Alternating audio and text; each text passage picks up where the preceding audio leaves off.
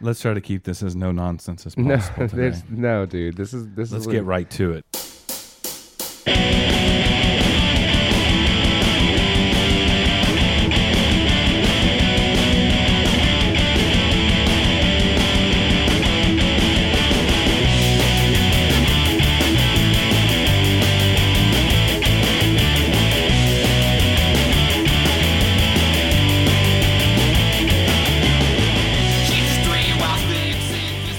It's all nonsensical. Is this really happening right now, Bobby? What are you talking about? Just like life in general. Is this all real? Oh, that's a great question. It's a great question. I'm contemplating all existence right now. All of existence. I just don't know. That's a little foreshadow for the film that we'll be reviewing later on in the episode.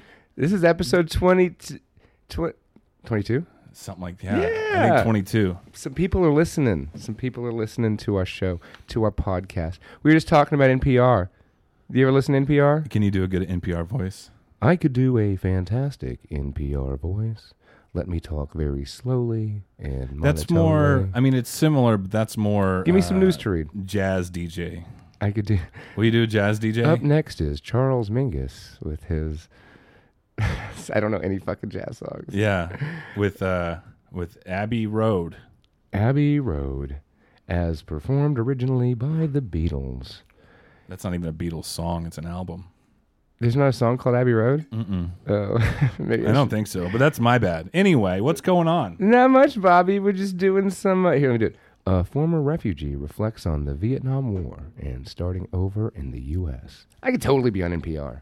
Yeah, that was good. That was good, right? Yeah. That was good. So I talk to people on the phones at work, right? Yeah. Is that the voice you use? No. I actually talk like this on the phone. I talk really upbeat and happy, and when people like ever see me, like or happen to, like the 3 times that anybody I've ever talked to on the phone saw me, they're like, I did not think that's what you look like.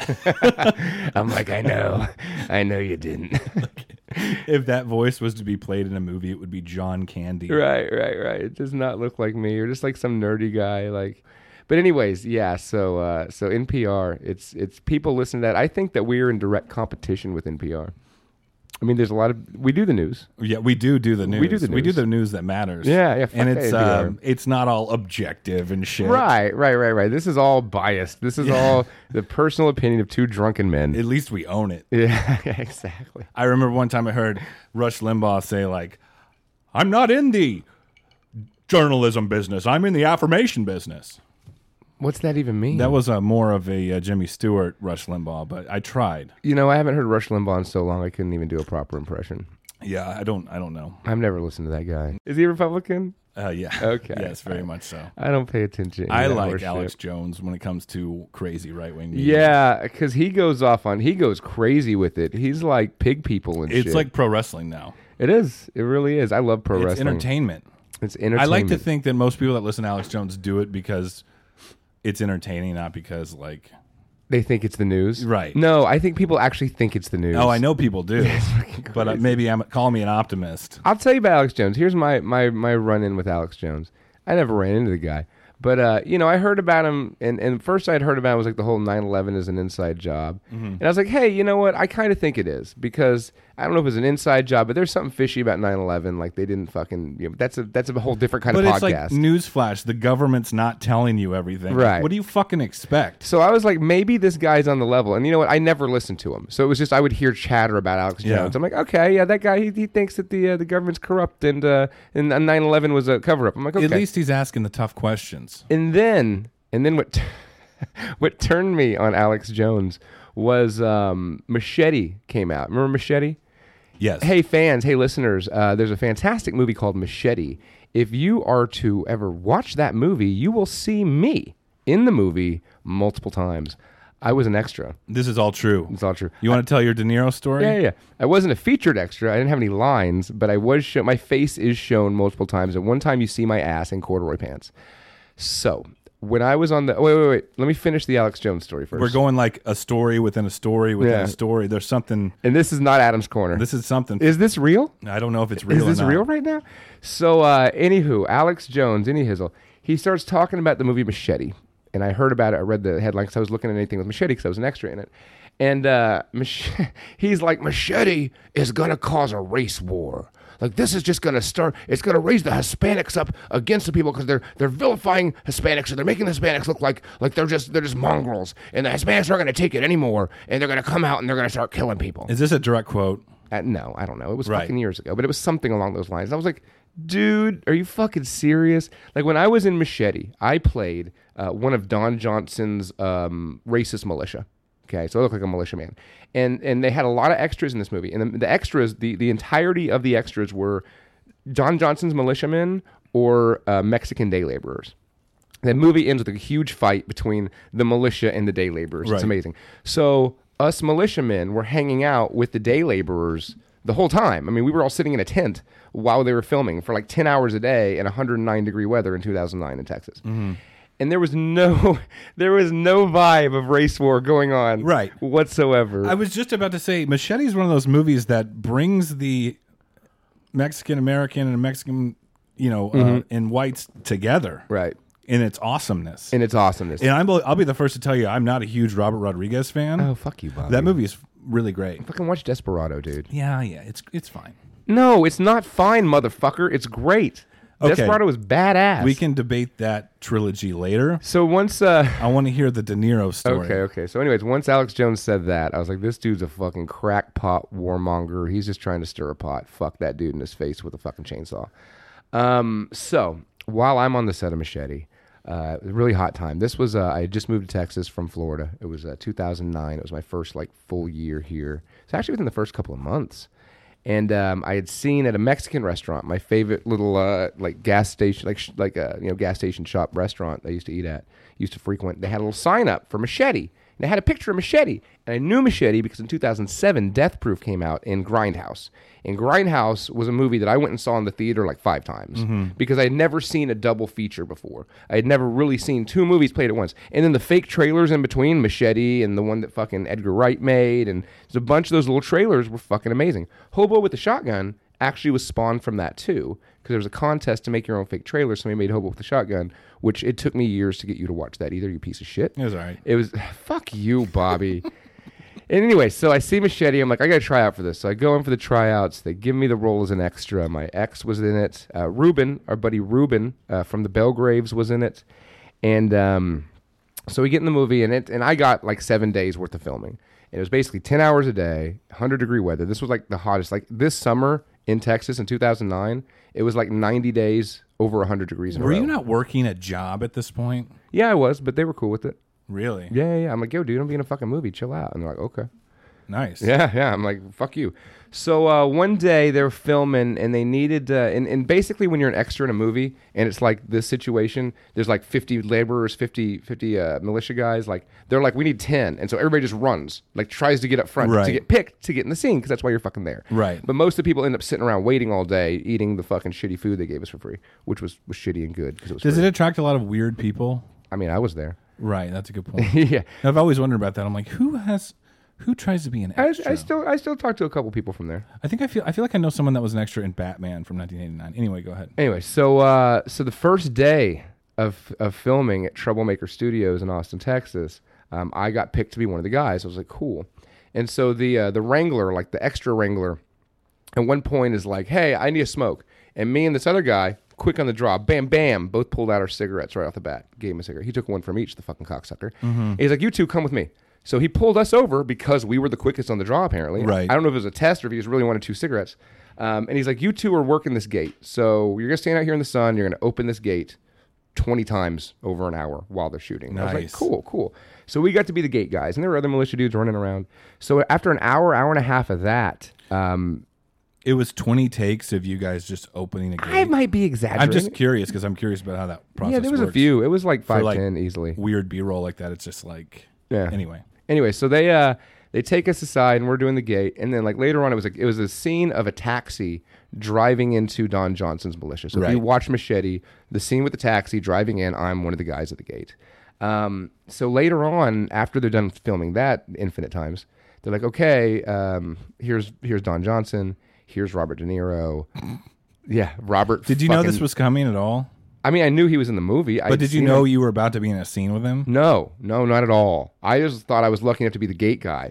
Well, the fucking extra wrangler came and grabbed the 2 gate guys and said, you 2 are going to grab Robert De Niro and drag him off scene. Now, did you have to sign anything beforehand, like don't look De Niro in the eye or like any of that shit? Like don't geek out or harass the ones, real celebrities in this movie? I geeked out the most personally seeing Don Johnson. Yeah. I don't know why. Like I'm standing next to Robert De Niro. I'm like, that's Don Johnson over there. There's Crockett. Crockett's right there. Yeah. Just for, I don't know. I don't even like Miami Vice, but he's just such a fucking cornball. A boy and his dog. Yeah, it's fucking Don Johnson. But De Niro's pretty fucking that's legendary. Yeah, he's a short guy. So me and this other dude, Jason, ended up being the 2 militia guys that were dragging Robert De Niro off to his death.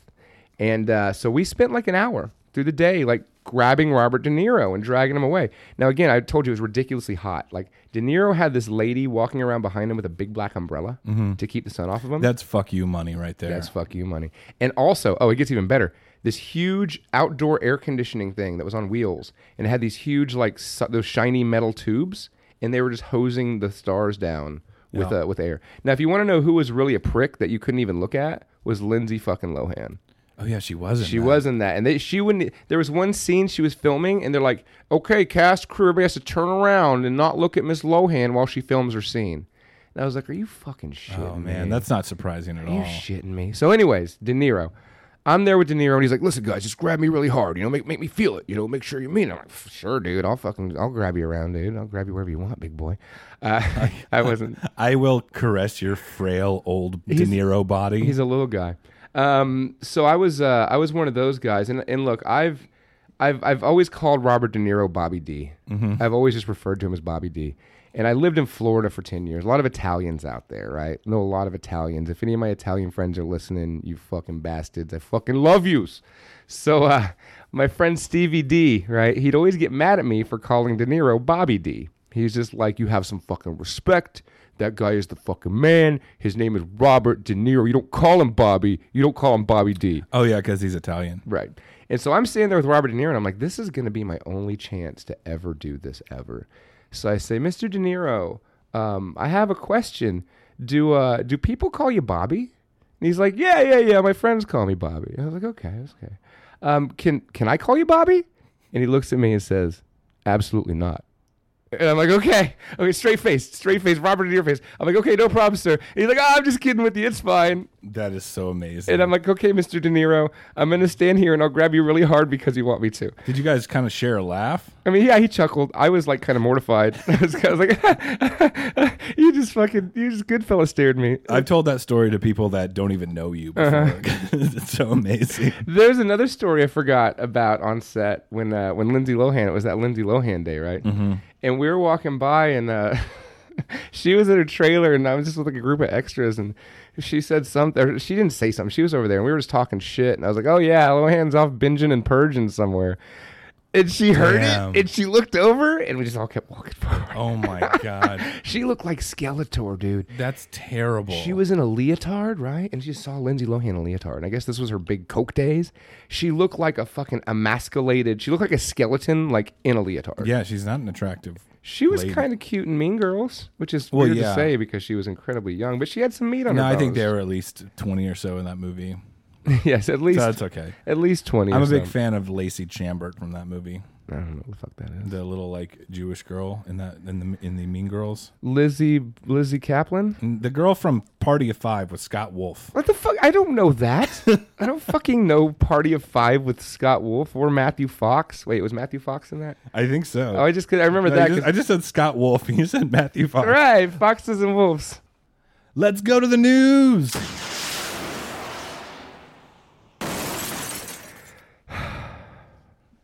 It's part of that sound effect is your disgruntled exhale at the end of it. It's awful, Bobby. It's awful. Just get on with the fucking news already. It's fucking clear. I forgot what the news even was. You son of a bitch. Here's what I wanted to talk about. Let's hear it. This isn't really news, but it'll segue into the news. Don't worry. Wait, I thought this was the news. On Friday night, I watched Happy Death Day. Happy Death Day. A Blumhouse film that came out last year. Is it not Blumhouse? Blumhouse? I don't know. Ghost House? I don't know. But I was That guy makes good movies. Shockingly, well, I mean, the studio is decent. It doesn't.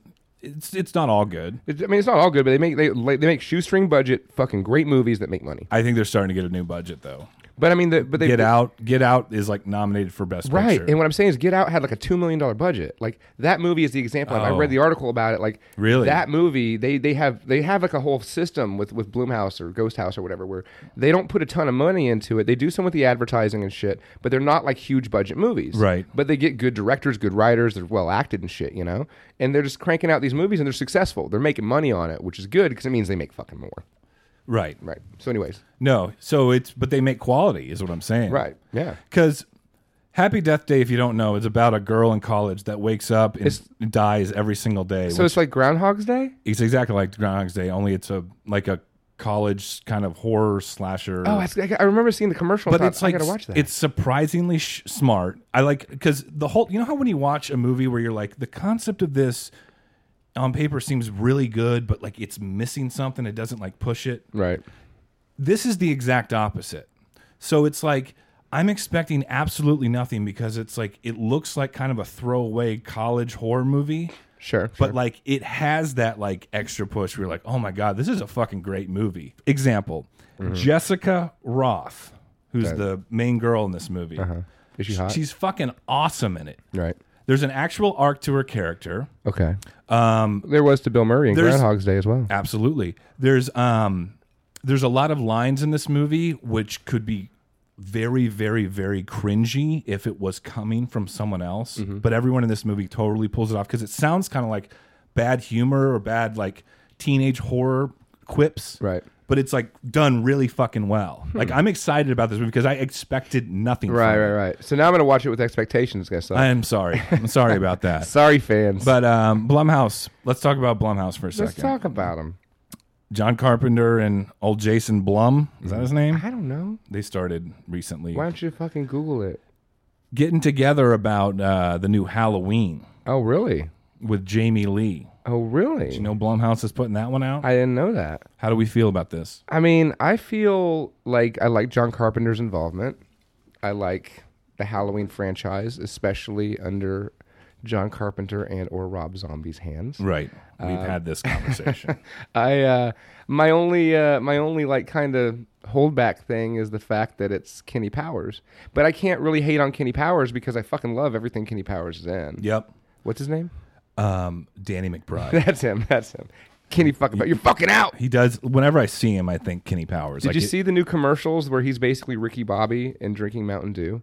No, but he's in that looks terrible Crocodile Dundee remake. What? Yeah. Are you fucking serious? I'm not kidding. That should be the news. That's a fucking real thing. Oh, yeah. I mean, the only thing that's come out for it is like a really quick, like 15-second promo. Danny McBride is Crocodile Dundee. Well, he's the son of Crocodile. It's a sequel. Oh no! What? Yeah. You didn't hear about this? No, yeah. son of Dundee. Here's what I've gathered about it. It's his son that was born and raised in the States, right? But he like goes back to like he's not Australian. Is he's Paul Danny Hogan McBride. I think Paul Hogan's dead. Is he? I don't know. No, you're thinking of the Crocodile Hunter. The two Australians we know. Oh no! Wait! You're thinking of who's serious? I think he is dead. Young Einstein. I don't know. I'm looking at Paul Hogan right now. Anyways, go on. I'm sorry. Yeah, I'm serious. I think Paul Hogan's dead. No, he's not dead. He's 78. Okay. Well, that's old. He's basically dead. Right. Upcoming projects. That's not my dog. That's his upcoming project. Yeah, I know. Okay. Anyways, I'm sorry. Go ahead. So I don't know if he's in that. All I know is that it's the son of Crocodile Dundee, who was an American, and he like goes to Australia, and it's a Crocodile Dundee reboot. Mm-hmm.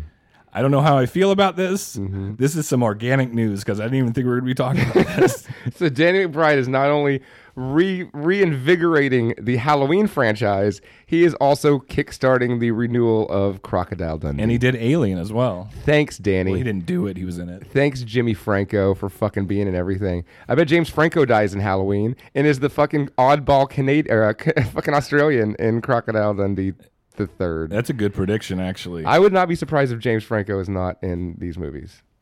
Oh, fuck. That's so disheartening. Whatever, you love James Franco. I like some of his movies. I don't like seeing him everywhere. He was though. good. You know who did that? Seth Rogen did that. Now I can't stand to look at the guy. Ben Stiller and Owen Wilson did that, and now I'm okay with him now. I got over it. We have totally digressed from the news. Anyway, here's some news. I mean, it's not as cool as talking about Crocodile Dundee and Kenny Powers. Kenny Powers is Crocodile Dundee. But have you heard of this movie Winchester that just came out? Yeah, I heard about that.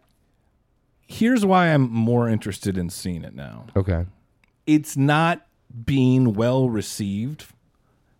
It has a 9% from critics. Wow.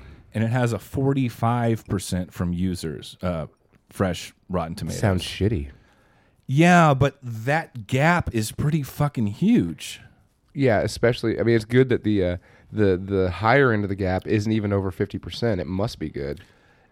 That's not what I'm pointing out, Is this a Blumhouse movie? I don't think so. Okay. Does it have Dame Helen Mirren? Yes. Is she a dame? Yeah, she's a dame. What are you talking about? Oh, here's the other reason why I want to see this movie. It's about the fucking Winchester House. It's about the Winchester. Tell me about the Winchester House. The Winchester House. So Winchester rifles, they go back a long way. People used them in the 1800s. I think it was the first repeating rifle. I think that man made a lot of money because of that. Well, anyhoozle, you cut a couple generations down the road, that fella's granddaughter, maybe she had mental problems, but she felt that her whole bloodline was cursed by the blood spilled by the rifles made by her grandpappy.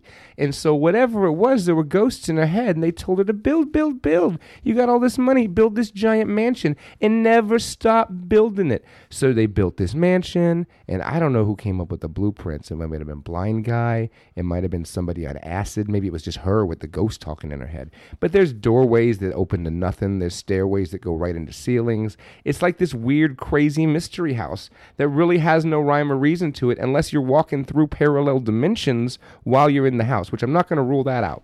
And it is said to be haunted. Yeah. Yeah, that's there pretty you much go. the gist Pretty of it. Solid, inspired by true events sounding premise for a horror movie. I didn't right? make any of that up. That's no, all 100% I know. accurate. I know. Yeah. I'm glad you knew way more about it than I did. And I've known it for years. Yeah. So I don't know. Here's my thing. Okay, it's an interesting premise. Mm-hmm.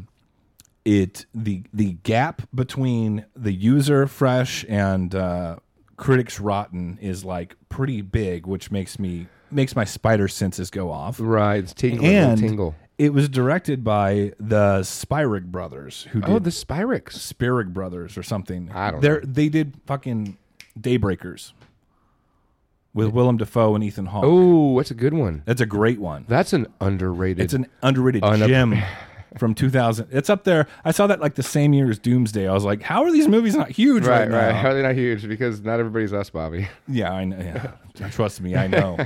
Get looks all the time. So Winchester. Yeah, Winchester. I think I'm going to check it out. Like, I'm at least curious about it. I'm definitely going to watch it. I'm definitely going to watch Winchester. I mean, because it's about the Winchester house. I mean, I hope it shows her like either crazy or haunted. And I've always been interested in that because it just weirds me out. Like mystery spots and like I know you love Bigfoot. Like I'm more of a ghost guy, like the paranormal. And, I like that too. And that shit, like it intrigues me because I think that like, you know, I mean, reality, we only have 5 senses to input reality in a supercomputer, which is a brain to process it. And there's things we don't see or smell or touch or feel or understand that are happening right now that we have no idea of happening, you know? So we can't fucking judge anything out. You know what I'm saying? When you were saying all that, the music from Existenz started playing in my head. Is this real right now? I don't know if it's real. I don't know. I really don't know. I like how our foreshadowing in this episode is basically a fucking spoiler. All I know, Bobby, is I've been telling you to watch this fucking movie since we started. When we started this podcast, one of the first things I thought is we need to watch fucking Existenz. Yeah. Do you want to go to Adam's Corner before we talk about Existenz? Sure. Let's go to Adam's Corner. Let's go to Adam's Corner. That has a theme jingle? It always has. So my Adam's Corner is going to be very short and to the point. This is a public service announcement. So we talk about technology in our world nowadays and how it can be detrimental to your health and your life. And that goes so far as perhaps the radio emissions that come out of your phone, sleeping next to your head could cause your brain to deteriorate. I read something about that. It was a Facebook headline.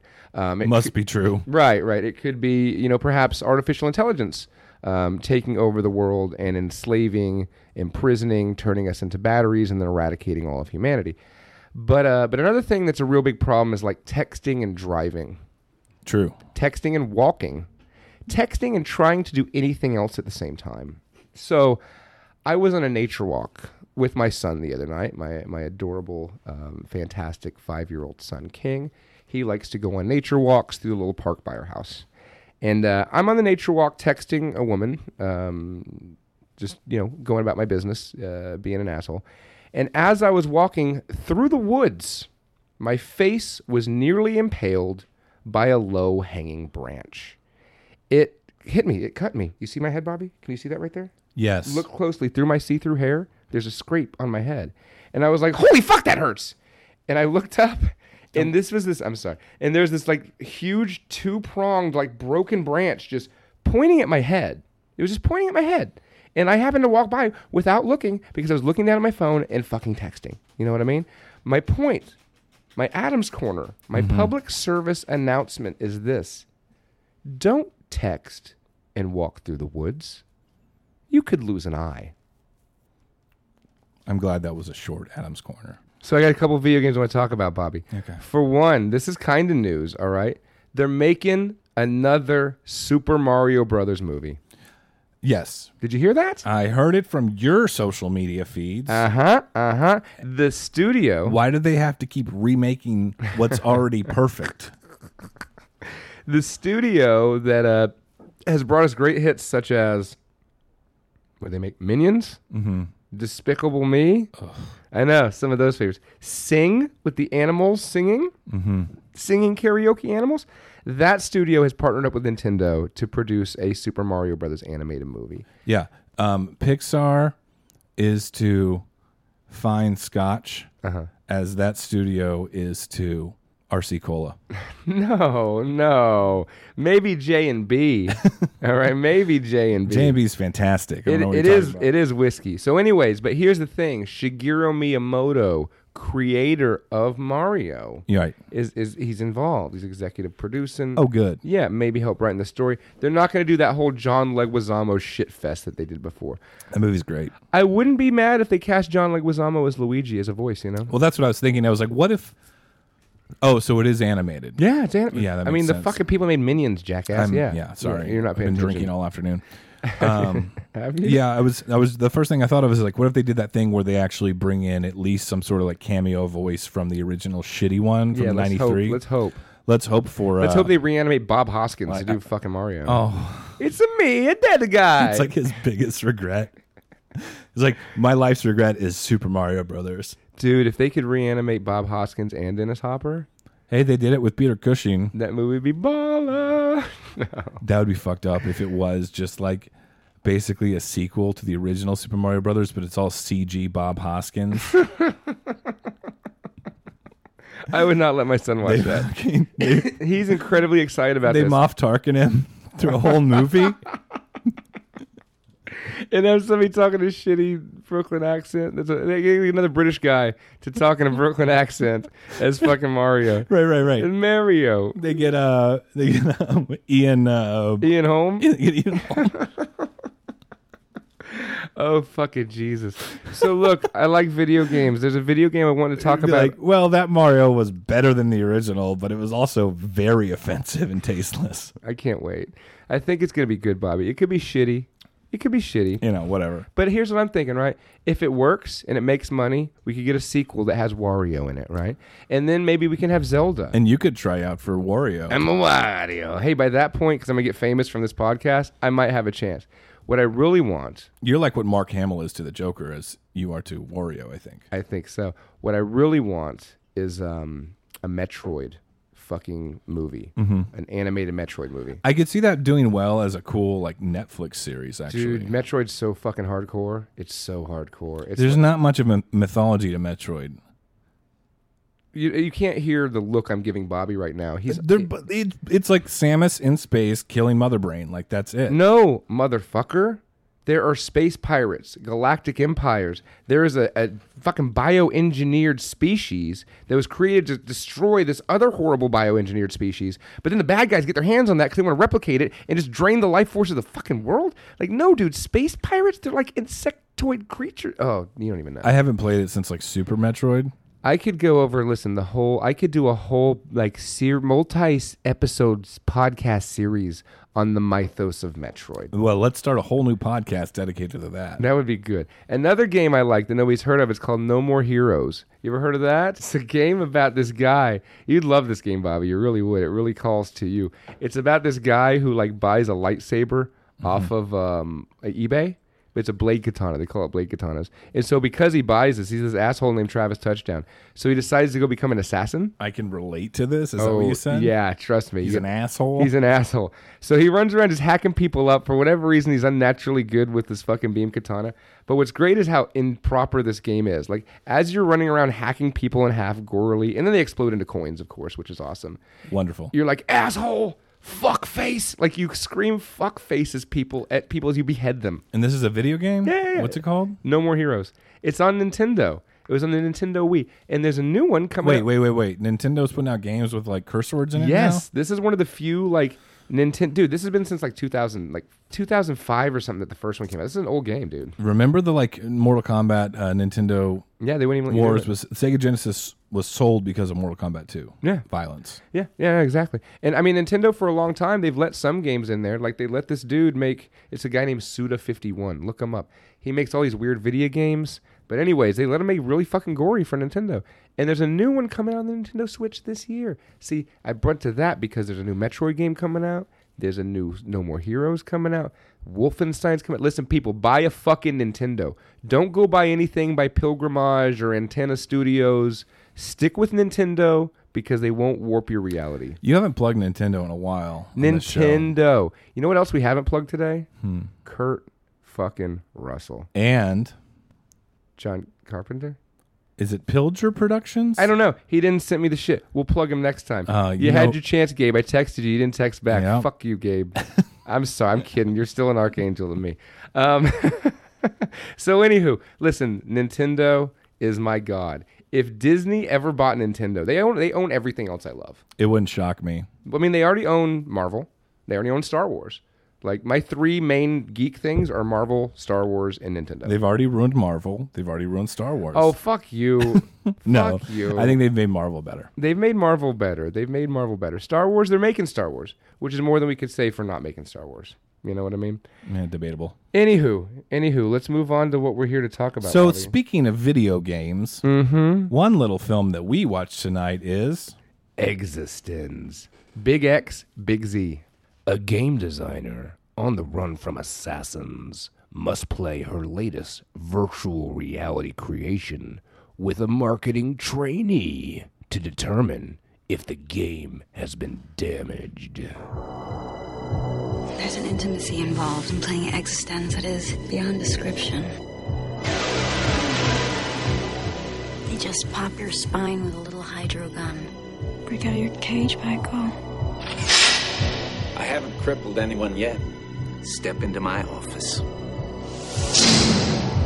Now I'm warning you. It's going to be a wild ride. The new millennium This is amazing. will bring a new experience You're the power source. We'll see how natural it feels. where the playing field is a parallel universe. The game's a lot more fun when it starts feeling realer than real. No use fighting it. I don't like it here. I think it's infected. It's not infected. It's just excited. I think we're still inside the game. We have enemies in our own house. I do feel the urge to kill someone here. Do it. It's just a game.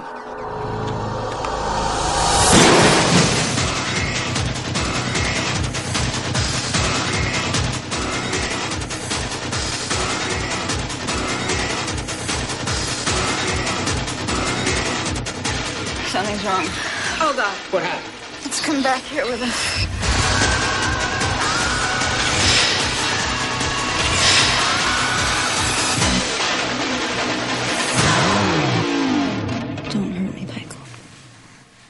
play with me?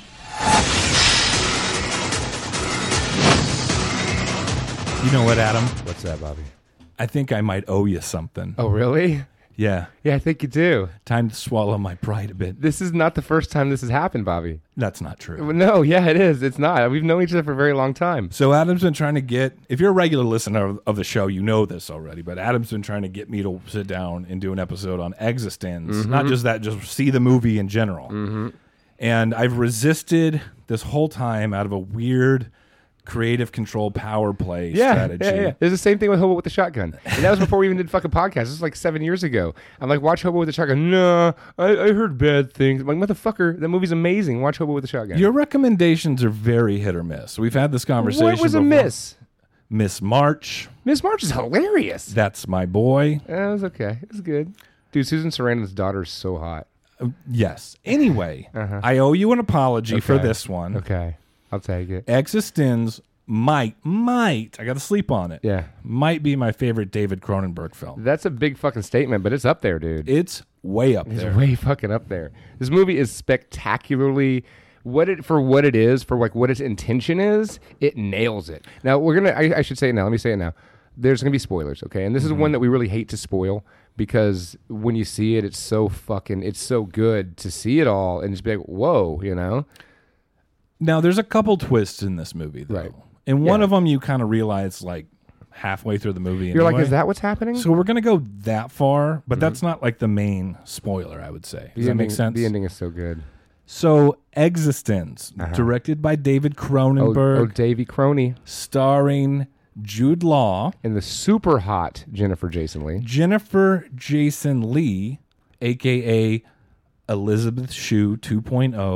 What? A.k.a. Elizabeth 2. What? She reminds me of Elizabeth Shue. Elizabeth Shue reminds me of her. They're both beautiful. They're both beautiful. Right.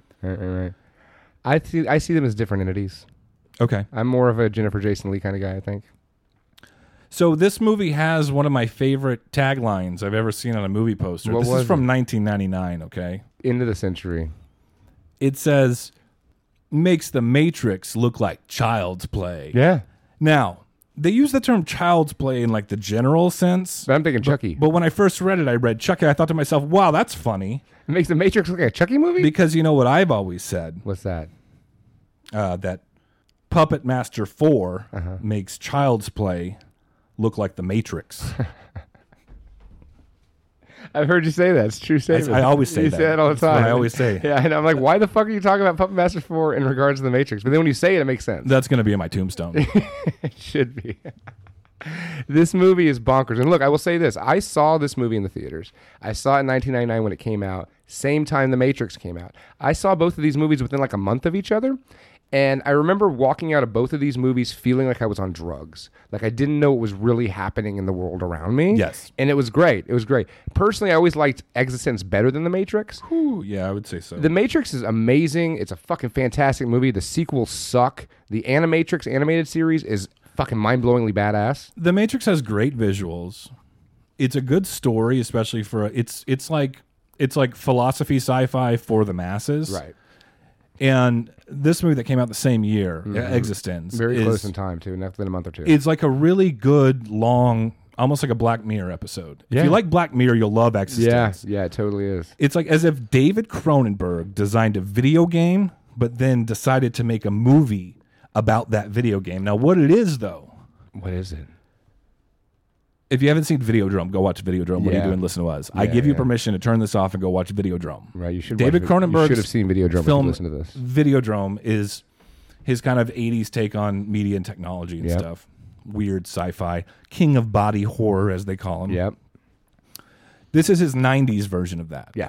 It's like what Night of the Living Dead is to the 60s for Romero, as Dawn of the Dead is to the 70s. I wonder if Cronenberg ever got around to doing something similar in the 2010s. I don't know. But I agree with you 100%. Yeah. 100%. So it's not in a sequel, but it's kind of in that same vein. It's like a spiritual successor. Adam, Yes. what is Existenz about? Existenz. Here's what it's about. So the movie starts, they're in a church, right? And they're doing like a focus group. They're doing the new showing for a brand new video game. And the person who made the video game is Allegra Geller. It's Jennifer Jason Leigh. Jude Law's there. He's like a security guy or something. Anywho, the video game device. He's a PR guy he's like an intern. He's like an intern. They have fucking, hey, you're a security guard today. He's a trainee. Hey, you're bringing coffee today. Right. Do something. He's a jack of all shitty trades. So the video game system itself is this weird fleshy mass that sits in your lap. And there's an umbilical cord that comes out of it. And you don't see where that umbilical cord goes in the first scene. But anyways, as she's on stage with like 15 people, like logging them into the game to start playing this weird virtual reality game that she's created, some dude gets out of the crowd with a gun made out of bones and is like, "Death to the demoness Allegra Geller," and fucking shoots her. Now let's break down this. Let's unpack it. Unpack this Okay. box of movie. One of the first things I noticed, which I love about it, is these people for this seminar on a video game are gathering in a church. Right. Which is brilliant. Right. Brilliant choice. Mm-hmm. You know, you gather with the community to transcend Existence. It's Cronenberg's a genius. Oh, God, it's so fucking genius. Cronenberg is a fucking genius. The sales pitch to play this game is I'm like, I want to play, you know? And Christopher Eccleston, one of the Doctor Who's, was the guy who was a sales pitcher. Yes, and he was not very good in this movie. It was great. But there's a reason why. Yeah, I know, it's so good. I just realized that as you just said that. Right. Oh. Anyway. Right. It all makes sense. So the controllers. Yeah. The controllers are, like you said, like an umbilical cord with, it almost kind of looks like a more like smoothed out version of a face hugger from Alien in a way, kind of reminiscent of that. You sit it in your lap. That's the whole game. And you console. literally like put it in your lap and it makes like blowjobby sounds or suckling. There's a lot of like baby symbolism too, like the fucking umbilical cord and like the suckling sounds, but it's also very sexual too. It's very, very, very visually jarring. It's David Cronenberg. And what I love about this movie is made at the end of the 90s, so it's all practical. It's like they made these weird little vibrating fleshy mounds that they would use in the film. Right. So what happens after that? So she gets shot, and then everybody freaks out. And then Ted Pikel, Jude Law's character, the trainee, is like, look, we got to get you out of here. There's a crazy person. Let's go. So they grab her, and they start running off, and they drive off. And Allegra's like, everybody's trying to kill me. She's like, we got to get out of here. And the phone rings. So Ted, Jude Law, pulls his phone out of his pocket, and it's like this weird pink fleshy dildo thing. He's like, they're calling me on the pink phone. And he hits it, and it starts glowing, and she's like, no, and grabs it and throws it out the window. He's like, they're all tracking me. The Samsung S dildo edition. So it really feels... It's all veiny. It really feels like the first level of a video game. That's really how it feels at the beginning of the movie. Right. And that scene alone... Let's just get into it. Spoilers, okay? We can't talk about this movie without first spoiler at least. Okay. It was this scene in which I'm thinking to myself, like, this movie kind of looks like shit. Yeah. It kind of looks terrible. The acting's kind of bad. The it's acting's kind of off and hammed up and wooden. They're very wooden characters. Not to say that there's bad performances in this, because it's quite the opposite, taking that into consideration. The reason why, okay, spoilers. Every layer of existence in this film, when they plug into the game or whatever, is just a new frequency within the video game. It's another level. Or another like world within the video game. Right. Video game within a video. It's like Inception, only Inception's like this, and this is better. Yeah. It's like Inception, but Inception stole this idea from Existenz. Instead of dreams, it's a video game thing. Right. It's like 15 years before Inception. I love Inception. But it is all anyway, right. It was all right. Inception was okay. So everything's looking artificial, and I don't know at this point that this is a video game. Right. And you're like, why are they acting so bad? They're like driving this weird old like European SUV, and like there's like this weird green screen of like blue background, and it just kind of chugs. It looks like a sitcom. You can tell that it's like just shittily fucking made like that. Like, and that's the thing. Like with the technology, then with David Cronenberg making a movie, like it would have been them driving down the street. But it's all done for a reason. For a fucking reason. Yes. Because again, like every layer of existence in this film is within the game. Right? You just don't know it yet. Sorry for the spoilers. Spoiler. You would realize it if you're fairly smart by this point in the movie Right. anyway. And a thing about this too, a vibe that it gives me is something that was similarly done in Starship Troopers. I fucking love Starship Troopers. Right. Starship Troopers is one of my favorite sci-fi movies. The special effects still hold up, by the way. Thank you, Paul Verhoeven, for being a badass. But it just, like, Starship Troopers is like a propaganda film. And the acting's all fucking hammy and wooden. And the set design looks badass. I mean, that movie looks badass. But it's all, like, just cheesy melodrama. Right. But it's done on purpose. And I want to say, and I was telling you this earlier, I want to say, like, even like Cronenberg stuff like A History of Violence, Right. it's based on a graphic novel, so it's super melodramatic. Yep. Or it's played out the way characters would play out in a graphic novel. Right. So this is like his video game interpretation of that effect, if that makes sense. Yeah, this, yeah, absolutely. This wooden acting versus this melodramatic graphic novel situation. But like, I literally have in my notes before I realized that they're acting very wooden because they're characters in a game. I wrote in my notes, is Jude Law even a good actor? It was all done on purpose. Oh my God, the attention to detail. Anyway, continue. So they're driving around, right? And she's like, we got to go somewhere. We got to test out my game pod because we were in the middle of an upload into 12 people, and we had to get turned off. She was forcibly pulled from me, so we got to go check her out. I need somebody else to play this game with me. And he's like, well, I'm not equipped to play the game. And she's like, what do you mean? And he's like, because I don't have a fucking bioport. Now, what's a bioport, people, you might ask? This is how people play the video game in this game world. They insert another butthole into the back of your spine that you plug an umbilical cord from a video game into. It's very sexual. Very sexual. And so this guy, Jude Law's character, Ted Pikel. there's a scene where she's realizing that he doesn't actually have a bioport installed, even though he works in the industry. How bizarre. Why would that be? But this scene in the hotel room is like, it's almost reminiscent of like, oh, you're a virgin. Like, you know, that whole, like, he's like ashamed, but he's like still justifying it. Yeah. It's like, you know, I've never been like, I've always been afraid of like penetrating into my body, shit like that. Yeah, the verbiage right? too. Yeah. And then they're like, well, he's like, okay, I'll play with you. She convinces him to go in the game with him, right?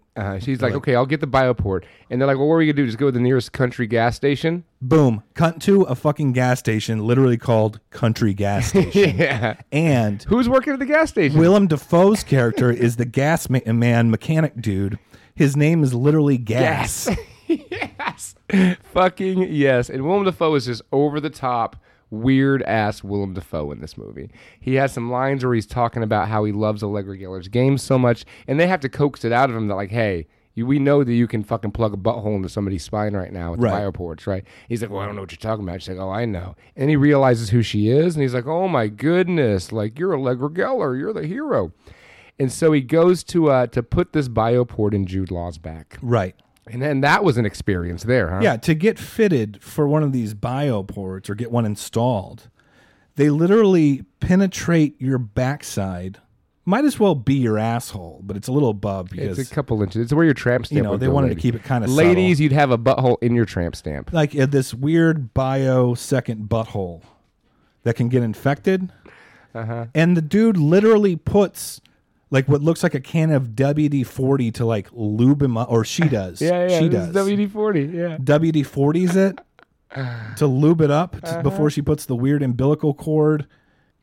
And there's the line, the swelling doesn't last for long. Tomorrow you won't even notice it. Yeah. Yeah. God damn, this movie kicks ass. It kicks so much ass. So they go in there and he's getting fitted for the bioport and he puts it in him. And then they're like, okay. And now Allegra Geller very much seems like she's addicted to this game. It's more like, it's like an addiction type thing. Yeah. She's like, I have to be jacked in. Yeah. Like, reality sucks. Let me get in my game. And at this point, you haven't seen in game yet. Well, you have, but you didn't know it. So anyways, they plug in. She's like, oh, you're still crippled in the chair because of the epidural that the thing gave you. But let's just jack you in right now. So they plug into the thing, and her biopod, her little fucking console, starts freaking out and sizzles out. And she gets all mad at him, like, you fucked it up. You broke it, because he'd never done the game before. Right. Turns out it wasn't him. Turns out Willem Dafoe had put a faulty bioport, faulty butthole in Jude Law's back. And it was intentionally there to fuck up the game. Right. And then he's like, Willem Dafoe's like, well, it's all over the countryside that you're on the run, and we need to kill you. Like, all over the countryside? Like, that's just so weird. Yeah, when you realize that they're inside of a video game, you start to notice that the characters, the dialogue of the characters, I know we said they were wooden, but it really is things that like an extra character in like Pokemon or like Final Fantasy. Yeah. When you stop off at the gas station. Random NPCs. Right. Exactly. Just pre-written dialogue, and that's what makes it so creepy is that the characters are so wooden. There's something off about all of them. Right. It's almost like a caricature version of like the Uncanny Valley, right? Yeah. It's almost like that. It's really it's brilliant. Anyway, so Willem Dafoe, he fucked up her game. He was about to kill her. He's like, "You're gonna die," and she's like, "Didn't I change your life with my games?" He's like, "Yeah, but a lot of money will change my life too." And so he pulls the hammer back to shoot Allegra Geller. Bam! Neck gets blown out. Jude Law shot him with the butthole implanter from across the room. it kind of looks like that Javier Bardem thing. Yeah. It was all No Country for Old Men. The cow. Yeah, friendo. I really want one of those. So there's the end of Willem Dafoe. Call it. And then they're like, we got to get out of here. We got to get my fucking game console fixed. So they go across the countryside again. Now, Yeah. hold on. Why exactly are they so desperate to get the game console fixed? So the reason is her whole video game, the new fantastic video game Existenz that she has created that will be mind-blowing and change the world, the entire master copy is in her little game console pod. Let's unpack this for a moment. Apparently, Antenna Studios. if you are if you enter the game, if you get plugged in or whatever, Yeah. and have kind of like a panic attack or freak out, you can kind of like short circuit and blow the whole situation, right? Because it's like a living thing. So this woman basically has the only copy of her game in her game console, knowing the risk of plugging into someone that's been hesitant about getting installed with a bio port in the first place. Right. Put it in the fucking cloud, man. Get that shit on an external hard drive before you go doing that. What would the external hard drive look like, I wonder? I think just that a ball they would sack? look like a I'm thinking ball sack. Yeah. So anywho, they go to find her friend who can fix her game console, and it's none other than Ian Holmes, known from Fifth Element in the Hobbit movies. Wait, Lord of the Rings trilogy. Bilbo Baggins. Bilbo. It was Bilbo from the Lord of the Rings. And here's what else happens, okay? He has like a Russian name in this movie. A terrible, undecipherable accent. Okay, they have a Russian name. There's parts in which his accent kind of sounds French. Right. There's times when they use, I want to say, Hungarian language. And it's all like, I'm just like, what the It's a mishmash. Yeah, exactly. I'm like, what accent is that? Is it French? Is it Hungarian? Is it Chechnyan? Is it Japanese? You don't know. Right. And that's the thing. Like all these things are like clues. So, okay, let me cut back to another one of my favorite scenes. And this is one scene that's always stood out to me just for its shocking weirdness. Old Jude Law's like he's having a discussion with Jennifer Jason Leigh about, well, it doesn't make sense. This bioport, why doesn't it get infected? Like, you're putting it directly in, it's an opening that goes directly in your body. I mean, I put WD-40 on it. How come it's not being infected yet? Right, and she's like, in her response, she looks at him, smiles, and opens her mouth, and sticks her tongue out a little creepily, and then closes it, and says nothing else about it. Right. And just moves on. Like, hey, what about your mouth? Right, and that's what she was saying, but it's such a fucking weird scene. It's just so weird to watch, and I'm like, this is fucking off. This is just bizarre. You know what this is? This is a great intro movie for people. If you want to show someone that doesn't generally watch weird movies, this is a good gateway drug. Yeah. This is a great gateway drug. You know what I mean? Because it's played pretty conventionally. Right. But the little things about it and the whole concept in general is so fucking like crazy and weird. It's so fucking weird. But it's still digestible, right? Yeah. Anyway, so they go and they meet up with Ian Holm, and him and his weird, indescript, accented compatriot, they're gonna fix her thing. They're gonna fix her game console.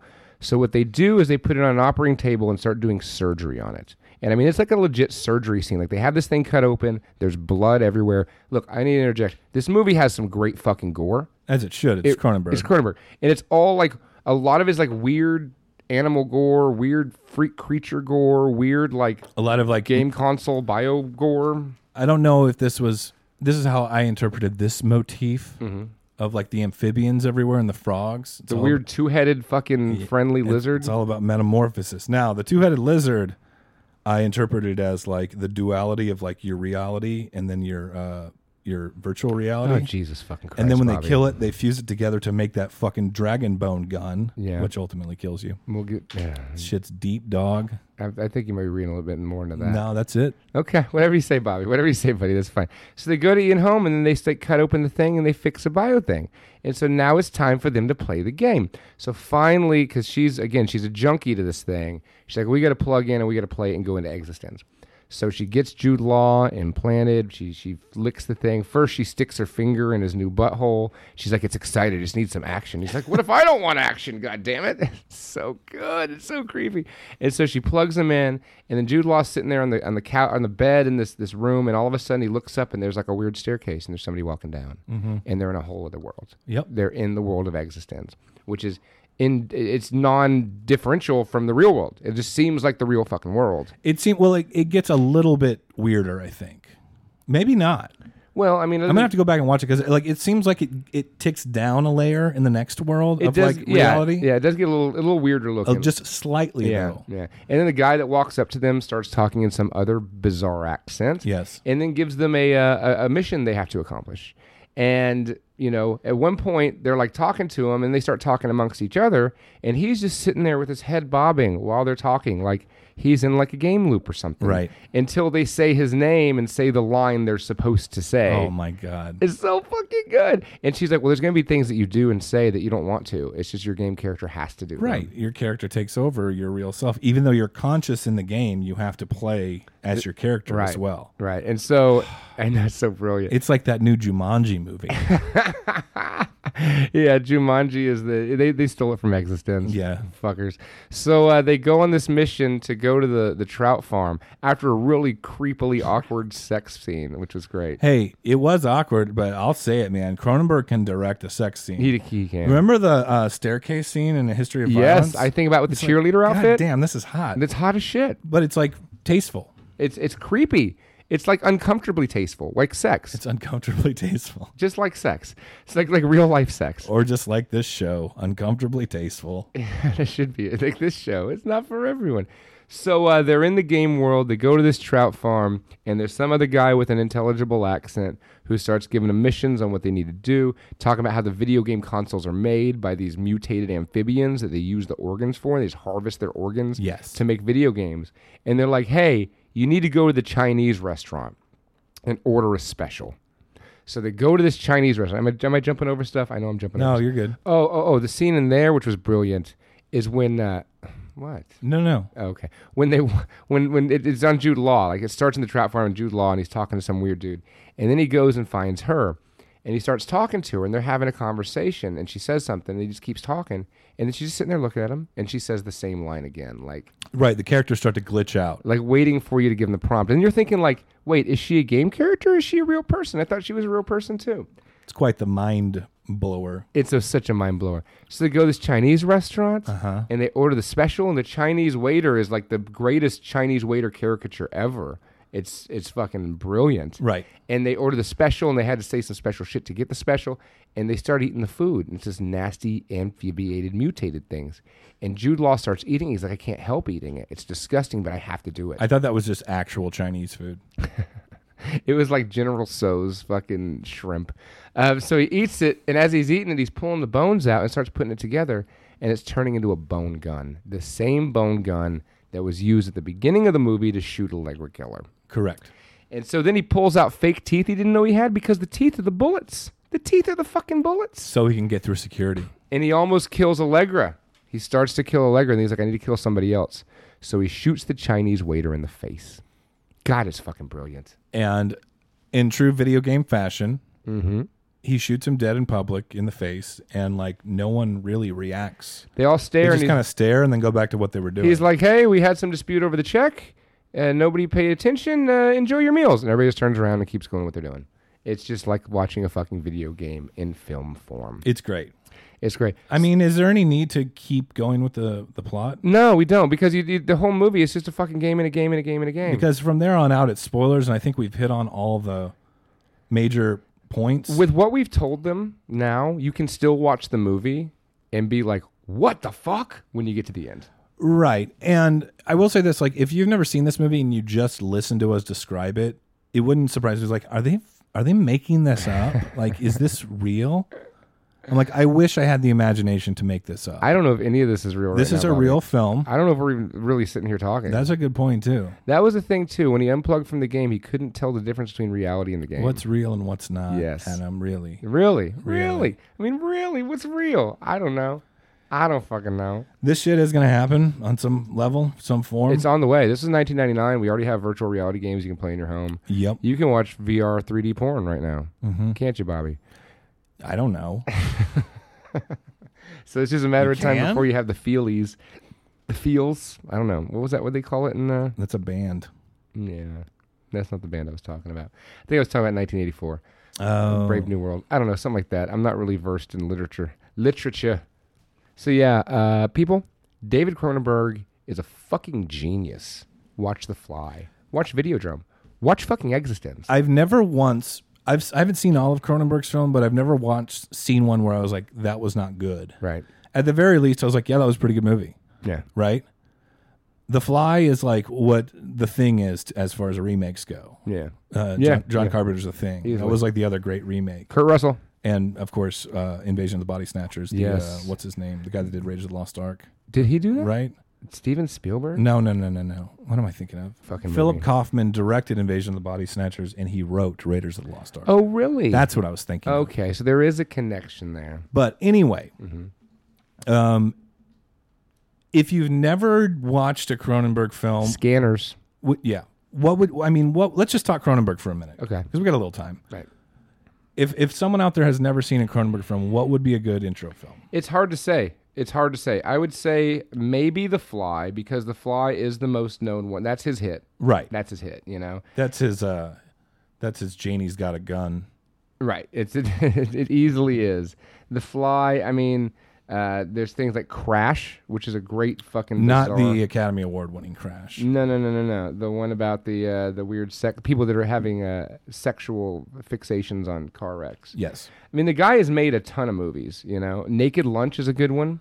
There's so many good ones. I would probably say, and I mean, you've talked to me. I think Videodrome's a bit much too weird for people that aren't already familiar with Cronenberg to see. What I would say is maybe watch this or The Fly first. Watch Existenz or The Fly first. Right.